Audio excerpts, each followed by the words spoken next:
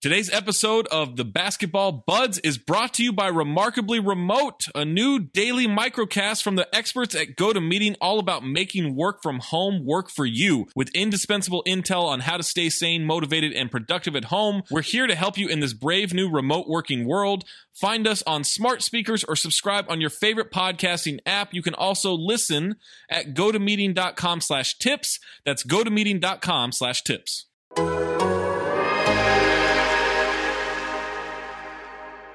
Kings choked, man. Kings choked in this one. You know what, man? That was my big takeaway. I've never watched that game. Look, the Bibby forearm, right, where he gets clocked in the face at the end. That's a terrible missed call.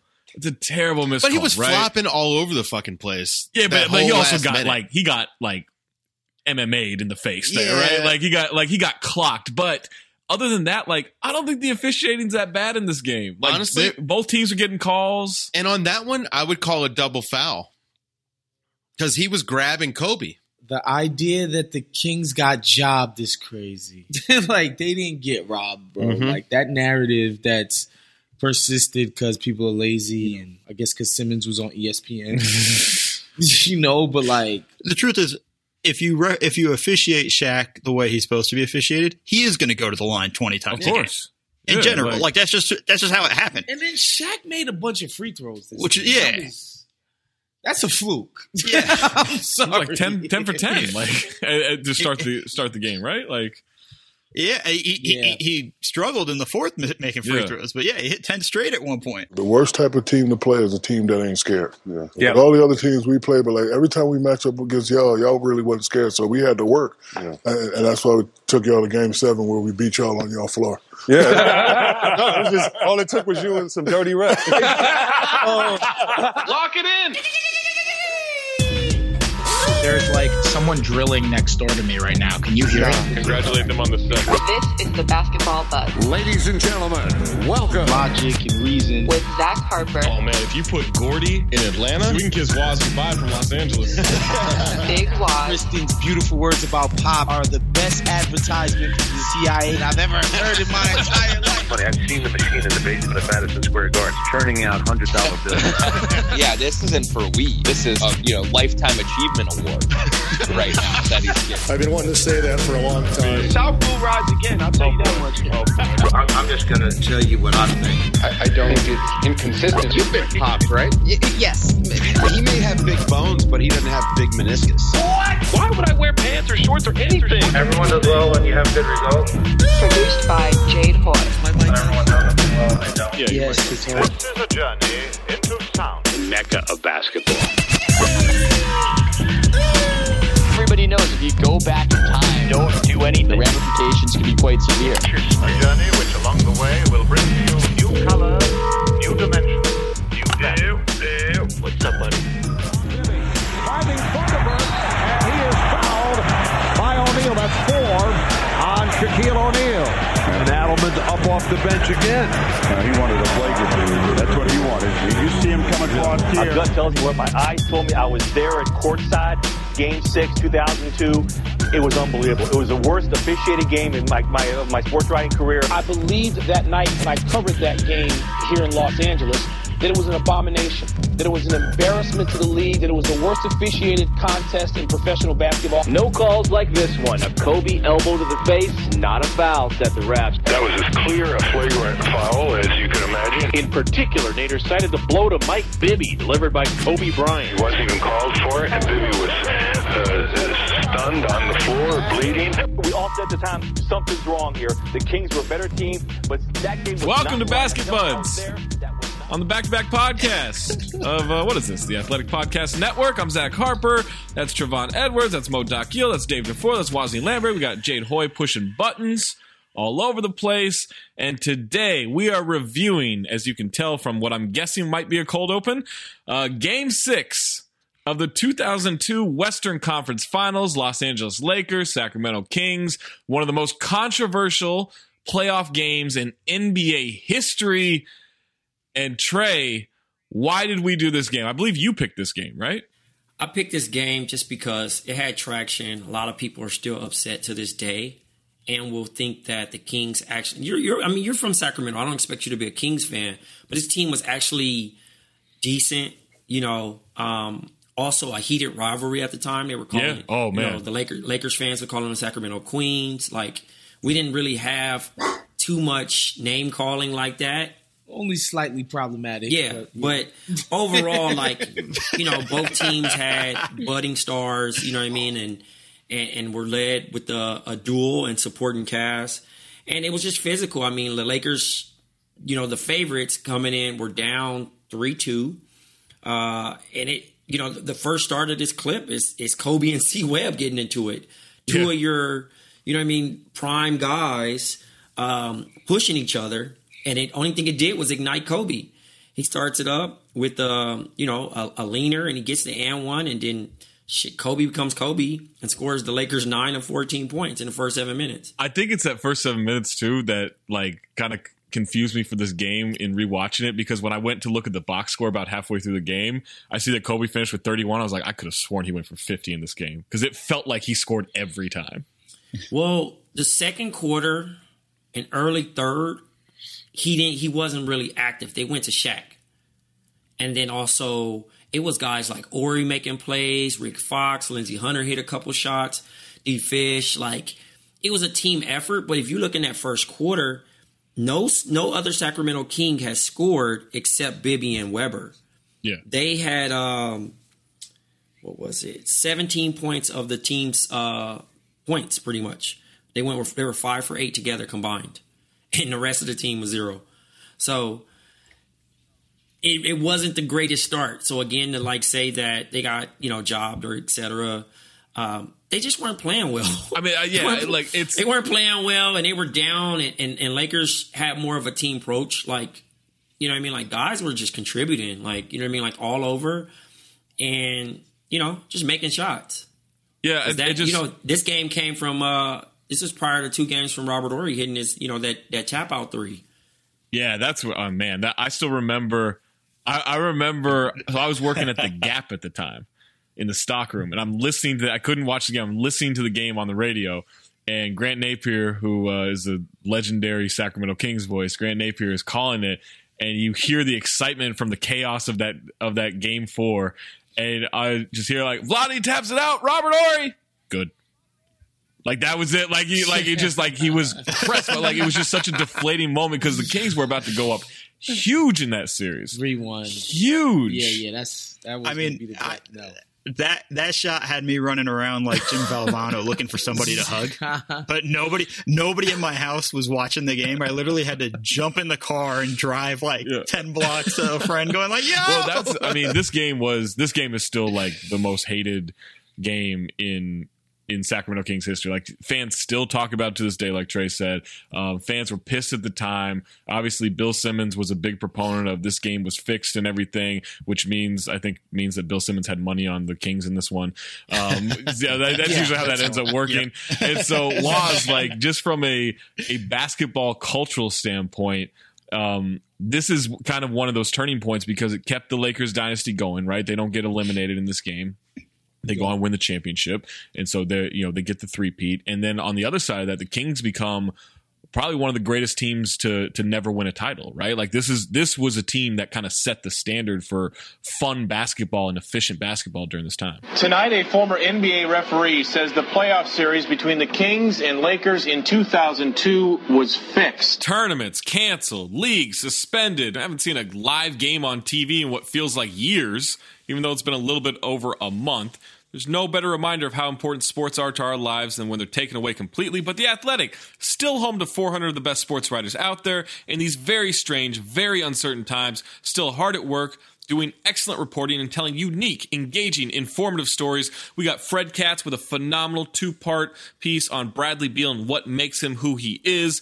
Ethan Strauss wondering why coaches make more than general managers. We had Joe Varden with some amazing untold stories about meeting Michael Jordan. We got that and a lot more. It's during times like this, The Athletic can keep you connected to the teams, the athletes, the sports you love. Sign up now for a 90-day free trial to see for yourself the creativity, the reporting, and the storytelling that sets The Athletic apart. Just go to theathletic.com/back-to-back for a 90-day free trial. Games aren't being played right now, but the stories that draw us all to sports, they don't go away. So go to theathletic.com/back-to-back, and we hope to see you there. Mike Bibby just went to the ground and said, "What is happening here?" Foul on Christie. His second. The crowd was looking for a foul to be called on Weber, which would be number 6. Yeah, by 2002, like me personally, I had already been officially sick of the Lakers dynasty. Right? Like I was openly and outwardly rooting against them by this time. And of course, the Kings, it started in 1999 when they drafted Jason Williams, and they started playing this really fun style of basketball, right? Not even just the stylistic stuff, just their half-court offense with all the passing and moving and stuff that Adelman implemented was like every basketball fan would watch that and was like, wow, that's a really fun and exciting team to watch. And then, they took it up another level when they traded for Mike Bibby. Like he became basically their go-to one-on-one guy on the perimeter. And he just brought a different attitude and feel. Let's face it, he was just way better than Jason Williams was, right? Like just a much better basketball player, point guard, whatever, shooter, everything. He was just better. And they elevated themselves. And this was their strongest team, like this is before Weber gets injured and Vlade's getting up there in age and all of these things. Like Bibby's reasonably young and in his prime, and Weber's not at his physical peak, but he's close enough that, he was one of the best players on the court with 2 first ballot Hall of Famers, right? But yeah, I just remember, I like you, Zach, I remember more vividly the Ori shot than I did this particular game. Like this was a dope game back and forth, but the Ori shot is like, yes, finally they're dead.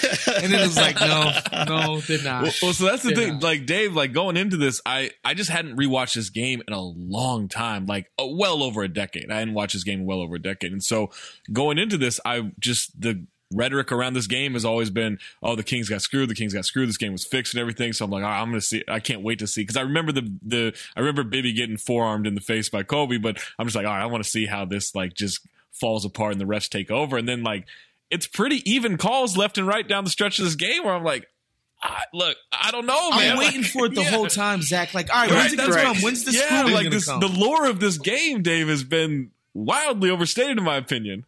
Well, try being someone who literally had never seen this game. I watched it for the first time yesterday. Oh, wow. Because I was I was just busy, like I was a casual NBA fan until I started, doing this. And Sacramento Kings fans should just shut up. They were not robbed. They were not robbed. It was fine. Ralph Nader should be embarrassed. Ralph Nader, I forgot about not just for this, but he's also a Wizards fan. He should just be embarrassed. He wrote a letter to David Stern protesting this game, and it's just like, man, you just hate the Lakers. Just say it. It's okay. We all hate the Lakers. It's fine. Let's say, hold on, Dave. Let's say that they do call the foul on Kobe, right? They call the foul on Kobe when he hits Mike Bibby in the face. Because Bibby grabbed him. Bibby grabbed him. Kobe's trying to get past. Things happen. It's a no call or a double foul. Either way, same outcome. Could have been an offensive foul. A big break for the Lakers as Bibby took a shot from Bryant, who now... He hit him like Jake Shuttlesworth hit that dude that was messing with Lala with a forearm in the face, and he got game. Like he clocks him. Crushed him. I'm shocked Bibby's nose didn't break. I was actually really impressed with his nose. Like how was able to withstand that? Like that should be a broken nose. I forgot how skinny Mike Bibby was because I've gotten used to jacked Bibby. Right. He was struggling to get the ball to the rim from 3. But man, Kings fans, this was very overblown. I mean, for 18 years, I basically heard that they were robbed. I finally watched this, and it's like, no, man, it's fine. Well, all right, let's say they get the call, Mo. Let's say they get the call. So we're getting, I guess, free throws and the ball. Mike Bibby's a good free throw shooter, although his eyes are probably watering a little bit. We'll say he hits 2 for 2. Let's say they get fouled again and go 2 for 2. Now they're up 3 with, I don't know, what was that, like 12 seconds left, 15 seconds left, something like that. Do you think the Lakers come down and hit the big shot? No. I mean, they just hadn't. When you look at their numbers, too, just as a three-point shooting team, like Ori, like Kobe wasn't that great. Even in this game, they only hit 4 threes. Like, I don't trust that they knock down that shot. Do you think Big Shot Bob hits the big shot? I don't know how many. I mean, listen, he got his in Game 5, like we talked about. I mean, Game 4. Yeah. I mean, if he does it again, like, no, I just don't think I don't think he gets lucky that many times. Wow. Trey, what about you? So in this game, like you mentioned, it's a lot of Shaq and Kobe, right? And no one else really helps them out. Rick Fox was a little bit, but this was just a defensive group looking to shut down everybody and let Shaq and Kobe, kind of eat there. Do you think they had enough in the tank if they go down 3 with 12 seconds left to tie this up and send it to overtime? No. So then the Kings did get screwed. Yeah. I mean, because that was the thing. It really didn't. They threw the haymaker. Yeah. The best thing. I mean, Kobe literally. Threw the haymaker and again, scratched and clawed and again, those plays really matter whether you look at it. There was a questionable one where Brian Shaw in the end of the first quarter allegedly blocked Scott Pollard. That was a foul. Yeah. That was a foul. It's a foul, but again, you can't go back and nitpick at certain plays to determine a win because everyone gets obviously an opportunity to make up for those things. But those situations are momentum swings in some sort. So, all the flopping and things of that nature. Weber gave me an anxiety of this wraparound pass that he fell in love with that he kept doing. Yeah. But again, they lost. But on top of that too is they shot 72% from the free throw line. Like they go 18 of 25. Weber misses 3 free throws. He's 2 of 5. Peja's 1 for 3. Like these are guys that normally make their free throws. I mean, they just didn't connect at the line. They make a couple more free throws. They probably win this game. Stage got too big. I mean, and we saw it in Game 7 too. Game 7, they missed like 14 or 17 free throws as a team, something like that, right? Like they missed a bunch in Game 7 at home. All right, so let's go through this game a little bit. Trey, you mentioned that Kobe takes over early, and it actually, to me, it felt like, even though Kobe was going nuts, to me it felt like watching the first half of this game that the Kings were in complete control, and yet they're only up like 5 at halftime. Like it didn't feel like a close game to me, even though it was. So the thing was, they were just trading blows early. The Kings hit a little momentum stride with Vlade. He had one little whirling layup. But before we even get to that part, Lindsey Hunter's the first player off the bench, right? Shouts to Lindsey Hunter. Because I forgot he was even a Laker at this particular time. But he comes in, hits a big shot. Shaq makes it, they cut into the comment talking about it's kind of strange that the most powerful player only went to the line one time. He's talking about the last game. And he said, if you see the box score, you're saying, oh, Shaq is shooting jumpers now. So sarcastic of him. He's such a jerk. You know what I mean? But he's putting pressure on the NBA to say, like, hey, look, no one can guard me. How can I not be fouled in this situation? Yeah. Which they made up for it. The refs paid more attention to it. He ended up getting to the line a million times and cashing his free throws. Now, one highlight, I forgot how good Weber was between the 15 and 20 mark. Oh, man, he's always so good until the final 5 minutes of the game. He was incredible. So he's cashing all these, these long twos. Yeah. He's finding guys. They were doing a pin down skip pass for Peja. Peja's knocking it down. And Bobby Jackson is the first King to get on the board outside of Weber and Bibby. So, again, they have no help. When you literally say, oh, you have no help, they had no help before Bobby Jackson came in and scored. There's a play where I mentioned the behind-the-back pass. Weber's going behind the back. He makes one pass where he's actually trying to break a trap. He throws a behind-the-back pass. It gets through there. Then he catches it at the free throw line extension, makes a wraparound pass, finds a shooter.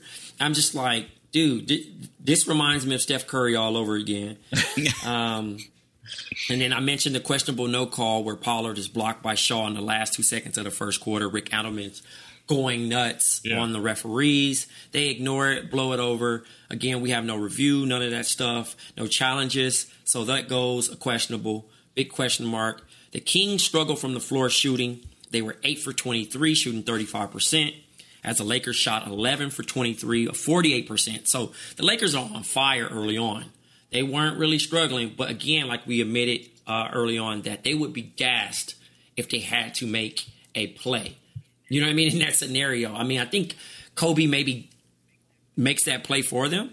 Yeah. I don't know. You know what I mean? Like, but he also made a comment that, you know, he hadn't had his legs this series and that he had finally felt like he could play 48 minutes, which is a damn lot. You know what I mean? You know what I mean? Like, you got to be a real sicko to say you can play 48 minutes. I mean, some guys be like, okay, I'll play. He played 44. Yeah, like, he wasn't far off. I mean, he got him up, man.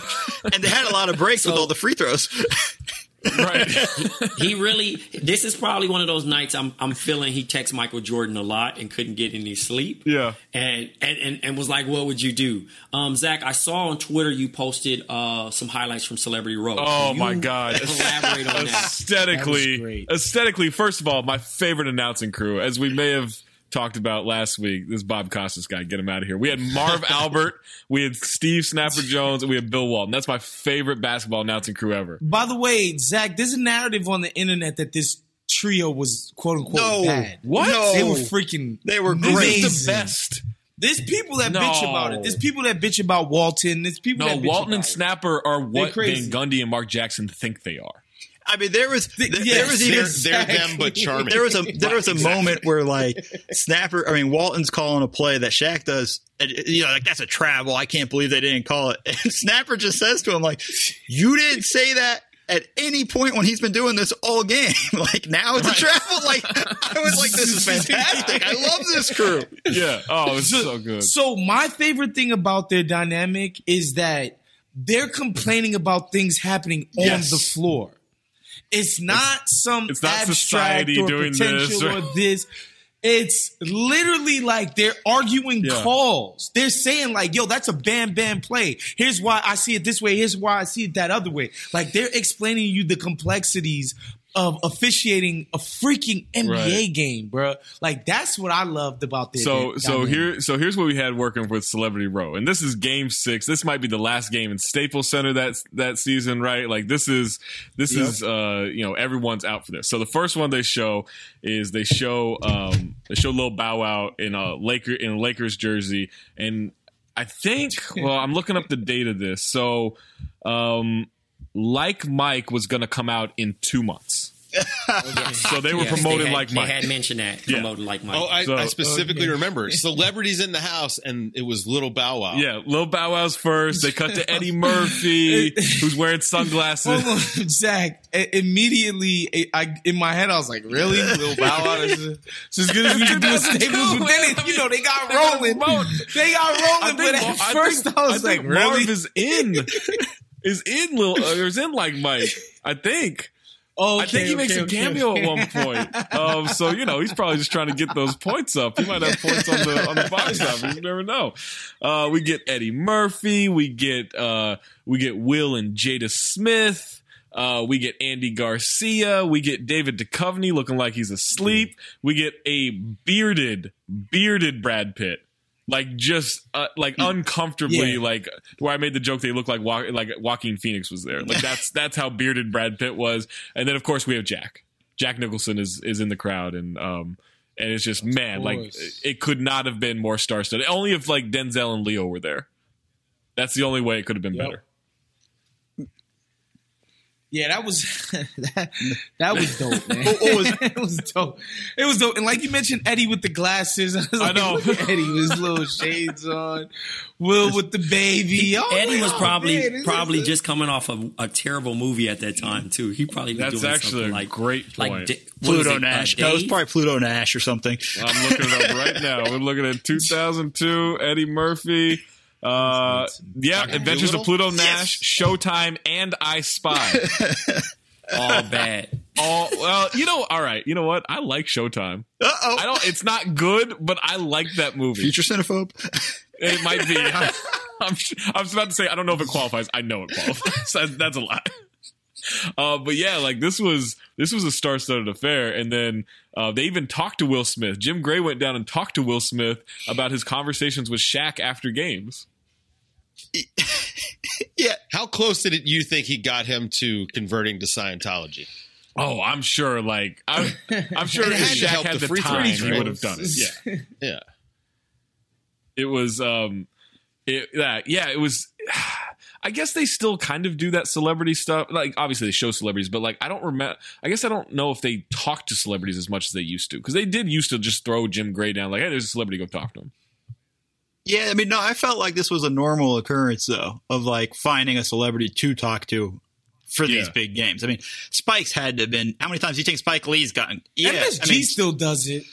MSG will straight up, Well, go yeah, up that's the to only anybody, show they got on like TV, though. Odell Beckham or freaking, Jerry or whoever. They don't care. Their people will show up and they will make sure to get you on that damn My real MSG question broadcast. is, I was gonna say, sorry, Mo. The thing you guys forgot to mention is Bill Walton's comment to say, "Looks like the sun is shining in California. Everyone is well tanned."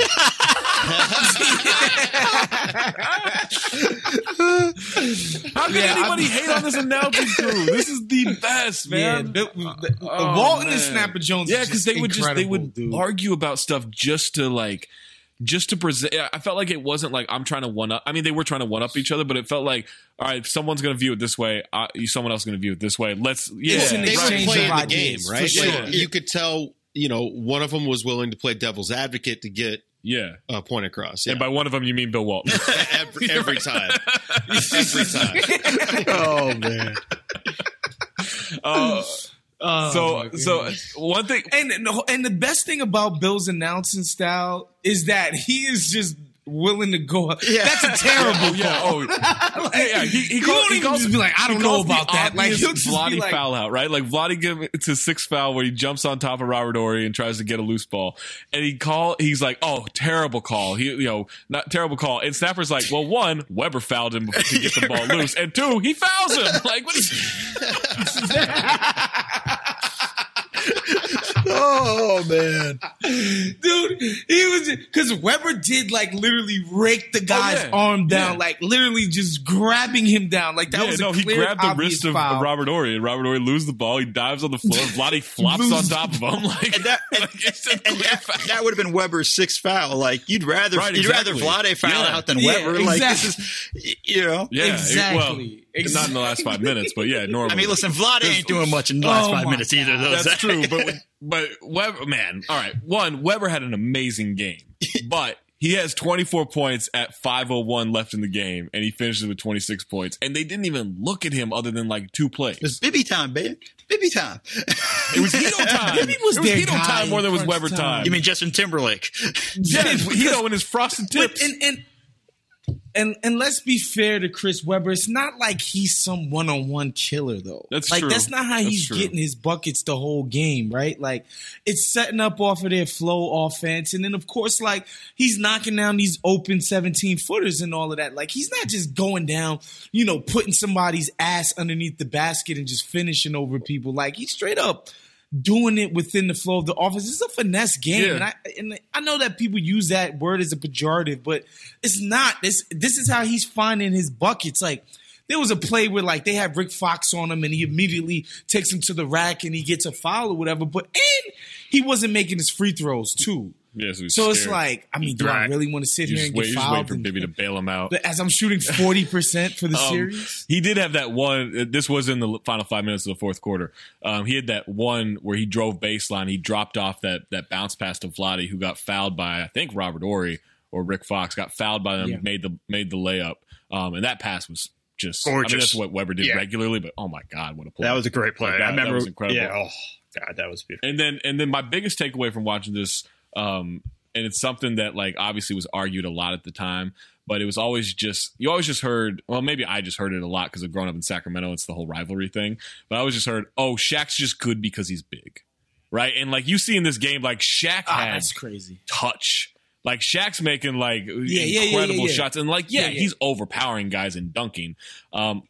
The turnaround, because he has counters for all of his power stuff. It's like, all right, y'all gonna crowd me this way. I'm just gonna turn around, and that turnaround going to his left, and he finished with his right, like just kiss it off the glass. He had a play on Weber was guarding him late in the game, and he spins off Weber, tippy toes the baseline, and finishes with the reverse, with a nice little reverse. And I was just like, like you can't tell me it's all power with him. Like, I just saw that. That's Shaq. And then he had the passing game. He had the passing game. Like he would, as soon as that second man would come, if it was a good shot for the team, he was delivering that thing on time and where it needed to be. Like that, the whole Shaq was just big, and all of that is just, I don't know. You just didn't watch the guy play to say something like that. Yeah, and I think on top of that too, like there was. It's not Dwight Howard. I think my two favorite matchups in this game was when Kobe was guarding Mike Bibby down the stretch, and then when Doug Christie's guarding Kobe, because those were like just battles. Like Dave, watching Doug Christie counter everything. He had that one strip on Kobe as Kobe went up for a shot. He was the one guy that looked like he could actually handle him. Yeah, I mean, look, Kobe dropped 30 on him in an efficient 30, right? But but he had to work for every single one of those buckets. Yeah, and you could tell that he was annoying the hell out of Kobe too. Yeah. Right? Like he was constantly touching him, which, guards hate. I mean, I always hated that. But he just always had a hand on him, touching him, and probably touching him hard too, off the ball. Christie, that's somebody I'm going to need to dig into.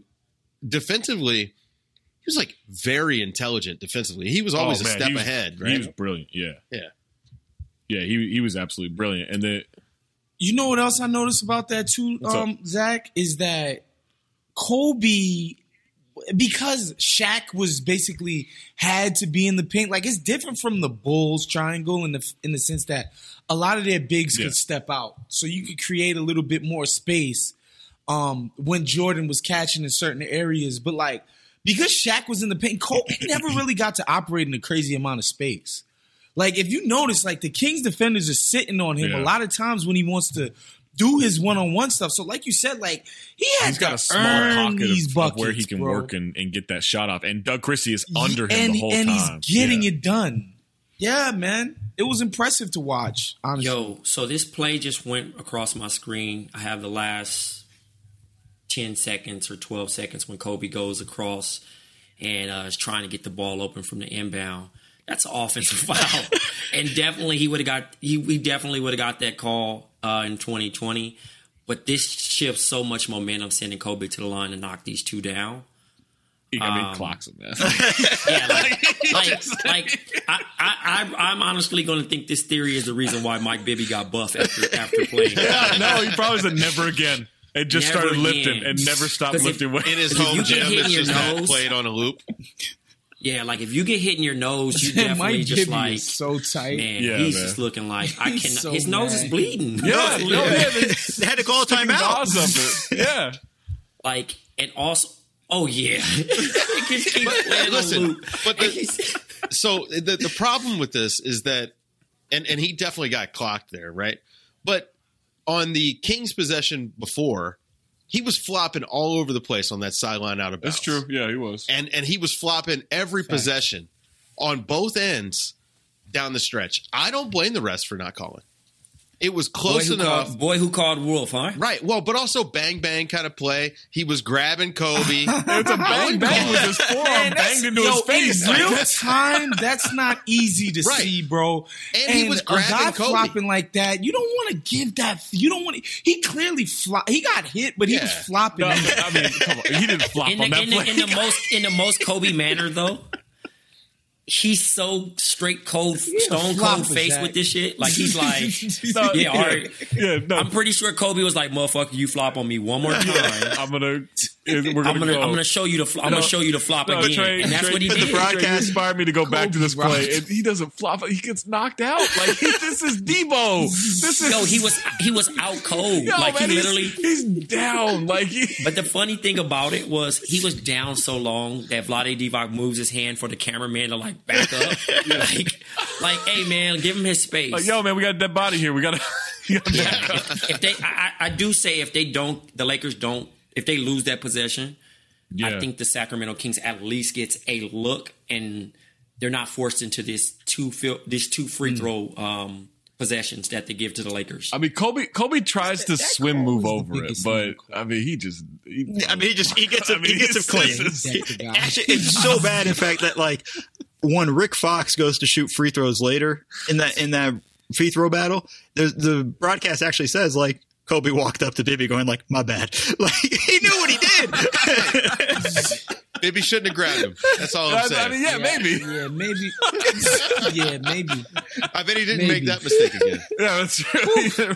You know what? But another thing that I think is worth mentioning, though, it's like you can say some of the ticky tack fouls that get called on Vlade is important because Scott Pollard is so bad. Oh, so bad. Like he is just so freaking bad. Like all of those minutes are just, man, it's lunchtime literally every time Shaq sees this guy coming. Not that Vlade was, putting Shaq in the clamps, but like, dude, Pollard was horrific in this game. Listen, I wrote this in my notes. You can't blame the refs, but you can blame Rick Adelman because Scott Pollard and Lawrence Funderburg were trying to guard Shaq for large stretches of that game. Yeah, but it was not good. This is why they made that trade to get Brad Miller, right? The next year. Yeah. They needed another big body, and he was good. Brad Miller was actually good. But Brad Miller could play both ends of the court. No one was stopping Shaq. Right. Scott Pollard on offense was just a joke. Scott Pollard on defense was a joke. No, he gave some solid minutes in this game early on.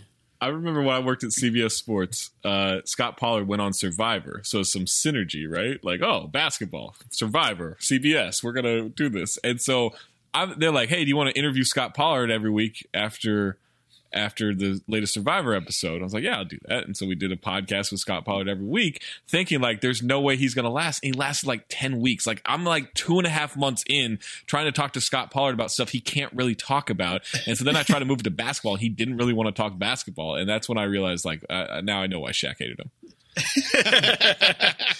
I also think he's the reason why Hedo got frosted tips. It would not shock me. Well, guys, there goes our Scott Pollard invite. I definitely was trying to get Scott Pollard. The funny thing is I was trying to recruit Scott Pollard to this pod 10 minutes before we started. It would have been a whole different podcast. I would have said this. No, I think we still could make fun of it. We can still do it. Scott loved you in Kansas. Oh boy. Salt of the earth. But the thing is for me with this Sacramento Kings team is like they would be a team that'd be perfect in this type of basketball that we play now. Like the offense they run, so much space. The shooting. I mean, they didn't shoot well in this series, but in general. But the thing is, all of those baseline jumpers that Vlade was taking would just be corner threes. Yeah. Like a lot of these mid rangers would have just been threes. It would be the same exact offense, though. To your point, Mo. Like literally, they would just run their same. And it's stuff. one of my favorite offenses, just operating out of the elbow and things like that, and all the stuff they did. Like Princeton stuff, it was super pretty, and just the way they handled it, and the way Adelman kind of orchestrated it all, is just fun. And I just wish somebody would try to do that now. It'd be more interesting to see that. Yeah, I mean, well, it's a little bit of what Denver does when they get Jokic operating out up top like that and all the dribble handoffs. Like there's a similarity. It's not quite the same movement off ball with everyone else, but yeah, like there are a lot of similarities to that. And also, also worth noting is Peja was hurt in this series, right? Like Peja and yeah, why was he coming off the bench? Well, I think because Hedo had exploded the previous 3 games. Like he was like all of a sudden like I think he basically won them a couple of those games for game 3 and game 5. And so like Hedo all of a sudden with the Peja injury, with Hedo, kind of breaking through, I think they went to that. And then the next year, Chris Webber blows out his knee against Dallas in the playoffs. And then the season after that, that's when Peja like emerged. Right. Peja without Webber there, like he was an MVP candidate for half the season. Fourth in MVP, right? Yeah, he was like, and the reason he probably would have finished second because the Kings were great that year. But then once Webber came back on the court, they went away from him as much, trying to get Webber back into the flow of everything. And so Peja wasn't quite the same weapon that he was. But like, I remember that year. I mean, obviously, I was pulling for KG to be the MVP, and he ended up being the MVP.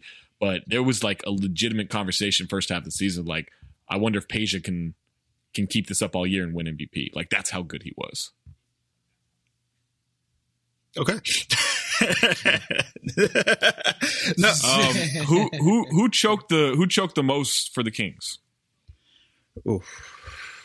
That's a good question. Choked wise, I mean, like, you know, you got probably. I mean, I don't. Weber know, disappeared. You got to say Weber He disappeared. Yeah, which is different than choking, but like I guess Weber. I mean, you know, I'm going to actually go Vlade just because 5 of 16. He wasn't shooting as well. Still took 16 shots. Like, that's a lot for me for Vlade. Even at that point. I feel like the Lakers are like, Vladdy's going to take 16 shots. Absolutely. We'll live with that, you know, and that's, you know, that's, I would have liked to have seen, even though Bibby took 20 shots, I almost want to see him get more. Would like to have seen, you know, Weber get more touches and things like that. So for me, I kind of look at it a little bit as Vlade, although he did a good job rebounding. Too many shots on my end. But I think that's what the series hinged on, Mo, is that the teams to me were extremely evenly matched. It's just that, like, Sacramento didn't have anybody that could rise to the level of individually. Like, they couldn't do it to that individual effort type of way where it's just like, all right, I'm just going to continue to beat every single Laker you put in front of me. Like, the Lakers had the top two guys in the series, right? But after that, like, look, the Lakers bench was terrible. I mean, it's awful. Yeah, no. I mean, it was terrible. Lindsey Hunter's the first guy off the bench. Medvedenko got in the game way too often, dude. I was just like, what is going on? Devin George played 12 minutes. Like, what are we doing? You know, but this is the league that everybody misses, right? Right. You know, with all these garbage ass players. I think people miss big stars and big or teams. They miss the time when they could just turn it off because, you know, nothing's going to happen for the next 4 minutes. I can go to the bathroom. Right. Yeah. You don't have to be as plugged in. That's why baseball used to be so popular, right? It was like exactly. we weren't so you know, impulsive with needing to see things constantly. No, teams really would go 5 minutes straight. Well, so that's why, that would routinely happen in that's the why NBA. I think everyone thought Clyde Drexler was so good back then. They weren't watching full games. That's right. Oh, you mean I got on the East Coast? Oh, you mean I got to fry some eggs and nobody scored the whole time? Oh, same score. I didn't miss anything. All right, let's say. All right, I feel like Sacramento's going to hate this podcast. They are going to hate us. All right, so let's say the Kings win this game. Obviously, we all believe they're beating the Nets, right? Like they probably sweep the Nets. They were so much better. Listen, young Zach would have been at the parade.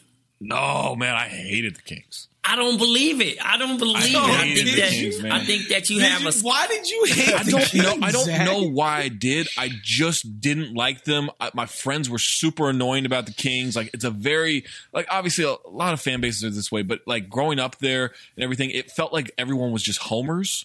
Right? Like, it felt like it was never the Kings' fault and all this stuff. I hated the Lakers. Yeah. So like, that makes sense. Yeah, like, it never clicked for me. Like, I wasn't like, oh, yes, Mitch Richmond's on tonight. Like, I knew he was good, but like, I wasn't invested in those teams at all. Now, I didn't root for them, but like, I was super interested in them when Jason Williams got there. Right? When this whole thing turned around, because most of my childhood, this team was abysmal. Like, this franchise sucked.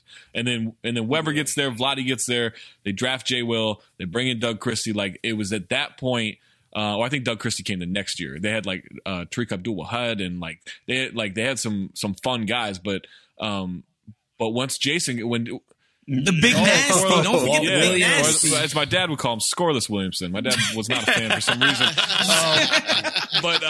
But yeah, when Jay Will got there, then I was like, oh, I gotta watch them every night, right? Like I was watching them just because it was on and it was like, 9 channels and everything. But like once Jay Will was there, like then I was like, oh, I have to watch the Kings tonight. But I still didn't root for them. I just wanted him to be great. Oof. Gotcha. You had individual fans. Yeah. So me, like you said, I'm with Waz on the scenario of wanting the Lakers quote unquote dynasty to end because they had a parade my entire high school life. So from ninth grade to my senior year of graduating, they were going to the finals and winning it.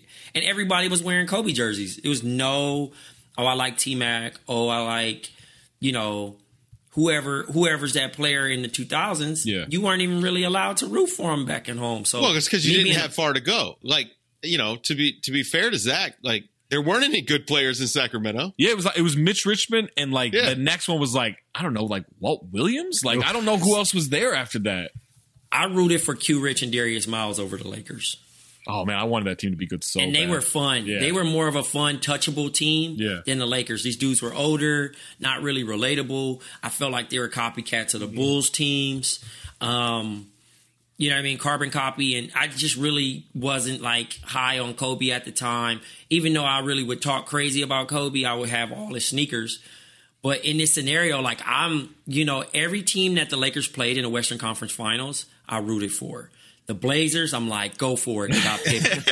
This team, I'm like, go for it. They got Weber. Or Mike Bibby was my guy at that time because he was just thrashing the Lakers. And so you know what's so crazy about that trade is like I don't remember who I was rooting for in the Western Conference Finals in 2000. I don't know if I had figured out that I'd hated the Lakers yet, but obviously by, like I said, 2002, I was definitely rooting for them. Rooting against them. And then when they got smoked by the Spurs in 2003, I called my brother and sister on the phone to celebrate. and by the way, I hated the Spurs. Like it was one of those things that I was just like, good. I'm tired of it. Yeah. And man, that was the thing too. 04 with the Pistons. Oh, boy. Oh my goodness. That was the thing too. Manna from heaven. Was like I was a huge Shaq guy. Like I love Shaq. Like Shaq was the first dude that I just liked as an individual. Like the first player that I remember liking just to like him. Didn't matter who he played for. Like, I was going to root for Shaq, right? And so part of me wanted Shaq to dominate and be that guy. And then the other part of me, if I'm being completely honest here, like I was just being the shithead, like contrarian of all my friends. You guys all want the Kings to win. Well, I want the Lakers to win the series, right? Like that's like I was just being that guy. When was this? I was 20 at this time. I mean, like I was just like that whole run when the Kings were trying to catch the Lakers, like just being a shitty like young adult, just like, oh no, go Lakers. Like this was right around the time for me where my fandom was peak for the Lakers. Diehard Laker fan. Yeah. Let me put it to you this way. When we got Phil Jackson, I went and bought a book about the triangle to study the triangle offense because I knew that's what we were running. I still have it. Got it signed by Text Winner. I don't care. You can say that all you want. I love the triangle offense. Even triangle works. Even now, like I still look at it going like, man, there are a few teams that should use triangle. But like this was like peak Mo fandom of just like completely irrational. The whole deal of just like, no, we're going to win this game. I had like my lucky green towel for whatever reason. Like I had green. It was green. Don't ask. It was just random.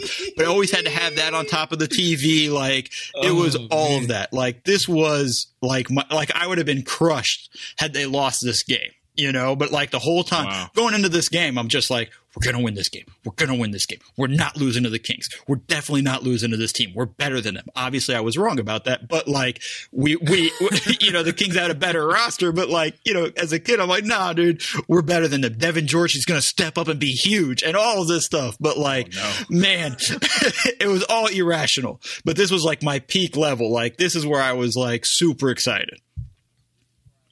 I had checked out of the league at this point. Jordan retired, and then they had the lockout. I don't think I came back till like, I don't know, 2008.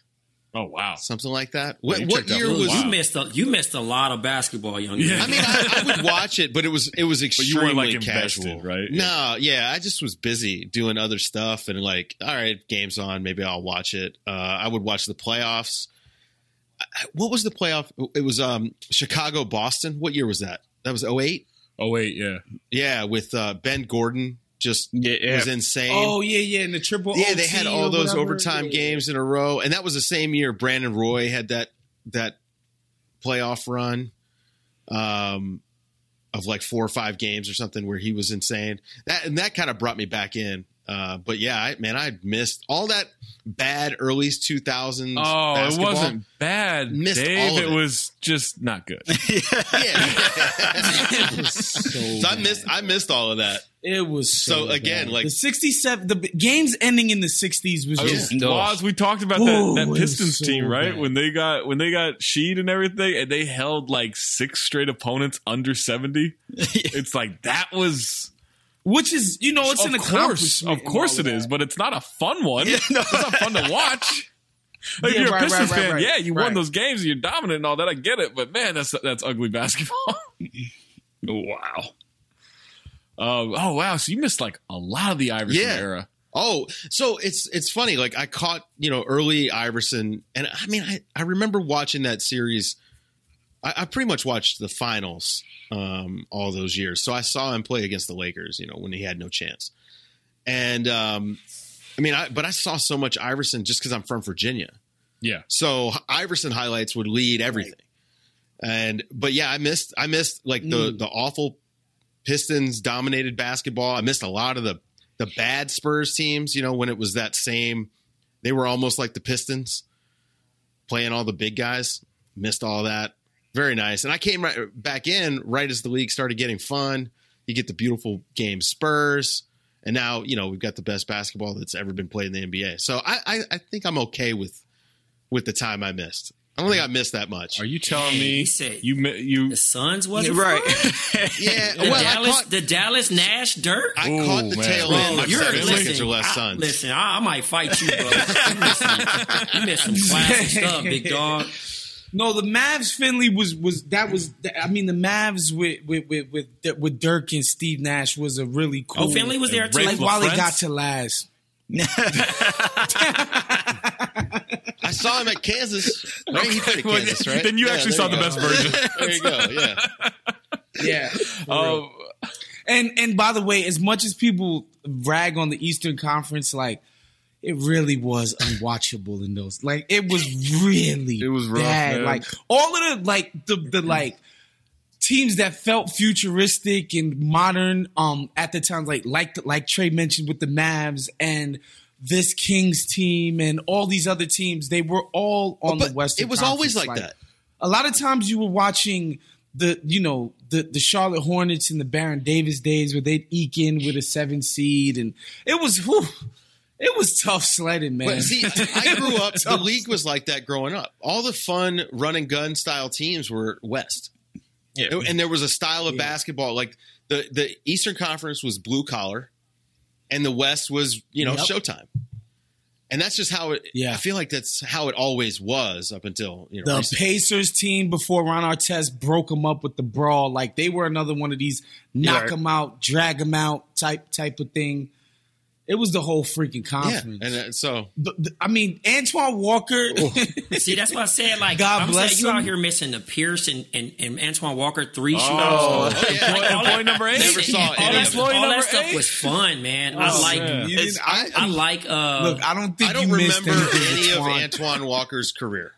Oh, that's it. Okay, Dave, he was one of the most frustrating guys because he could handle, he could pass it, he could shoot it theoretically. Like he was so extremely skilled, but what would inevitably end up happening was 3 for 12 from 3 every game. Like that was just what he would So do. Dave, He was you one missed of those about first 800 dunks of Vince we're Carter's. doing a tag team fight. Me and Trey against Woz and Dave. I'm not having this Cybertron Oh boy, slander here. For sure, because I don't understand how Dave missed 800 of Vince Carter's dunks. Yeah, no. I mean, I saw more. I probably saw more Vince at UNC than I saw when he was in Toronto. Yeah. I mean, that was fun, but even those teams were like Alvin Williams. I mean, it was Mo Pete, no disrespect, but like even those teams just like not a lot of skilled, like highly skilled players, man. Like it wasn't. Mo Pete was fun at Michigan State. I feel like Jeff Teague would have, like peak Jeff Teague would be the second best player on those Raptors teams. Like that's you know what I'm saying? You telling me you didn't watch the Jerry Stackhouse, Clifford Robinson, Detroit Pistons? You made it through your whole life not knowing that John Barry couldn't stretch the floor for him? I'm disappointed nobody was excited by the Eddie Curry Tyson Chandler match team up with the Bulls. Well, that was usually over by December. So it was but I also miss Fat Sean Kemp. Oh. Right? You're the only one who didn't see him then. So I didn't have my childhood. Because you can say whatever you want about the league now. It's definitely in a transitional, like we transitioning out of Bron and all of these other cats, right? But in like the KD era and all of that stuff, and it's going to be the Lucas and the rest of these guys. But like, there's no comparison in the quality of the play. In the quality of the play from, again, Stackhouse and Cliff Robinson leading teams to 5 seeds. Like, that's just – there's just no comparison. They're playing now like they actually want people to watch. Imagine that. Right. Yeah. Now, if only our broadcast could do that. Yeah. Yeah, why don't we just get Bill Walton back into the mix? I know he's doing college stuff. He's great. When they do those crossovers, man, he's fantastic. So because he looks at it like he's seeing it for the first time. I think he is. I don't think he is. And it's refreshing. I think he's not studying. I think he just, which is fine. I agree. I'm okay with it. He just kind of comes and goes, cool, we're just going to watch a basketball game. Great. Yeah. That's about what it is. All right. So, Trey, final impressions of this game. Who should have won? This is a hypothetical, so I'm gonna still go with the Lakers because the Kings still have to get that shot. They still have to get that shot if they retain that position off of the Kobe Bryant elbow to the face or nose of Mike Bibby. So I'm gonna still roll with the Lakers on this one. All right, Mo, separate yourself from 2002. Mo, who should have won this series? Not possible. Lakers. But here's my thing: like Bibby had a decent Bibby-like look for 3 to tie it up before we got to that situation. So just gonna leave it there, and then they missed a lot of shots. So Lakers. I mean, Dave, you think that Mike Bibby fouled him with his face, so I'm going to assume you're going with the Lakers. That's right. I think the Lakers, the right team won because, they had the higher number of points at the end. And I don't think the referees were bad. Again, Ralph Nader should be embarrassed. Well, yeah. I mean, I agree with that point for sure. That was a talking point for him in 2004. Oh man, he was playing that so much. Well, I was first to say that the referees were garbage in that game. Okay, well you were wrong, Ralph. Yeah. Looking back, I don't think it was that poorly officiated, but that last play was something. Waz, what about you? Who should have won the series? Kings should have won the series. And you can say what you want about the Ori shot. But Bibby made a big buzzer beater type of shot the very next game. So, those are toss-ups. This was a 7-game series, but I just think the Kings had it. They had it. They had the team. They had the system. They had everything going in their favor, and they just kind of let it go. The Lakers are obviously on the last legs of this thing that they were accomplishing together, that group, specifically. And it's the last title they win, right? Yeah. You could see, and Marv, I think, mentioned it too. He was like, the Shaq lift from Orlando was completely gone, right? Like, this wasn't the completely athletic freak anymore. Not to say he wasn't still extremely dominant. He was past that peak athleticism. So he was there for the taking, man. I still think the Kings should have won. They should have won this game. They should have won the series. Yeah. Jade, you haven't watched any of this, but who are you going with? Lakers or Kings? I'm trying to get over the Nader slander. Okay, so Jade picks Ralph Nader. I'm gonna have to go up to Sacramento at some point and watch my niece play volleyball there. So I'm gonna say the Kings absolutely should have won this series. Oh, I can't believe anybody would go against it. Yeah, coward. I'm a family man, bro. No, you're not. I'm a family man. No, you're not. I hung out with you. No, you're not.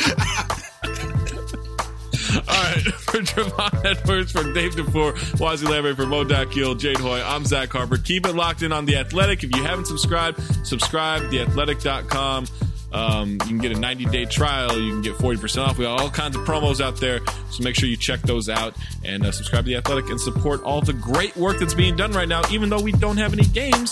This has been Basketballs on the Back to Back Podcast.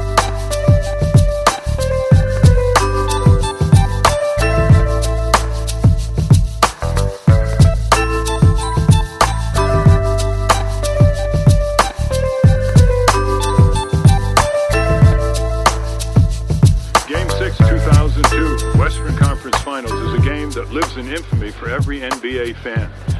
Kobe Bryant elbowed Mike Bibby in the face, who fell bleeding. No foul was called on that superstar. The big market Lakers shot 27 free throws in the fourth quarter to win by only 4 points against a small market Sacramento team that hasn't been the same since.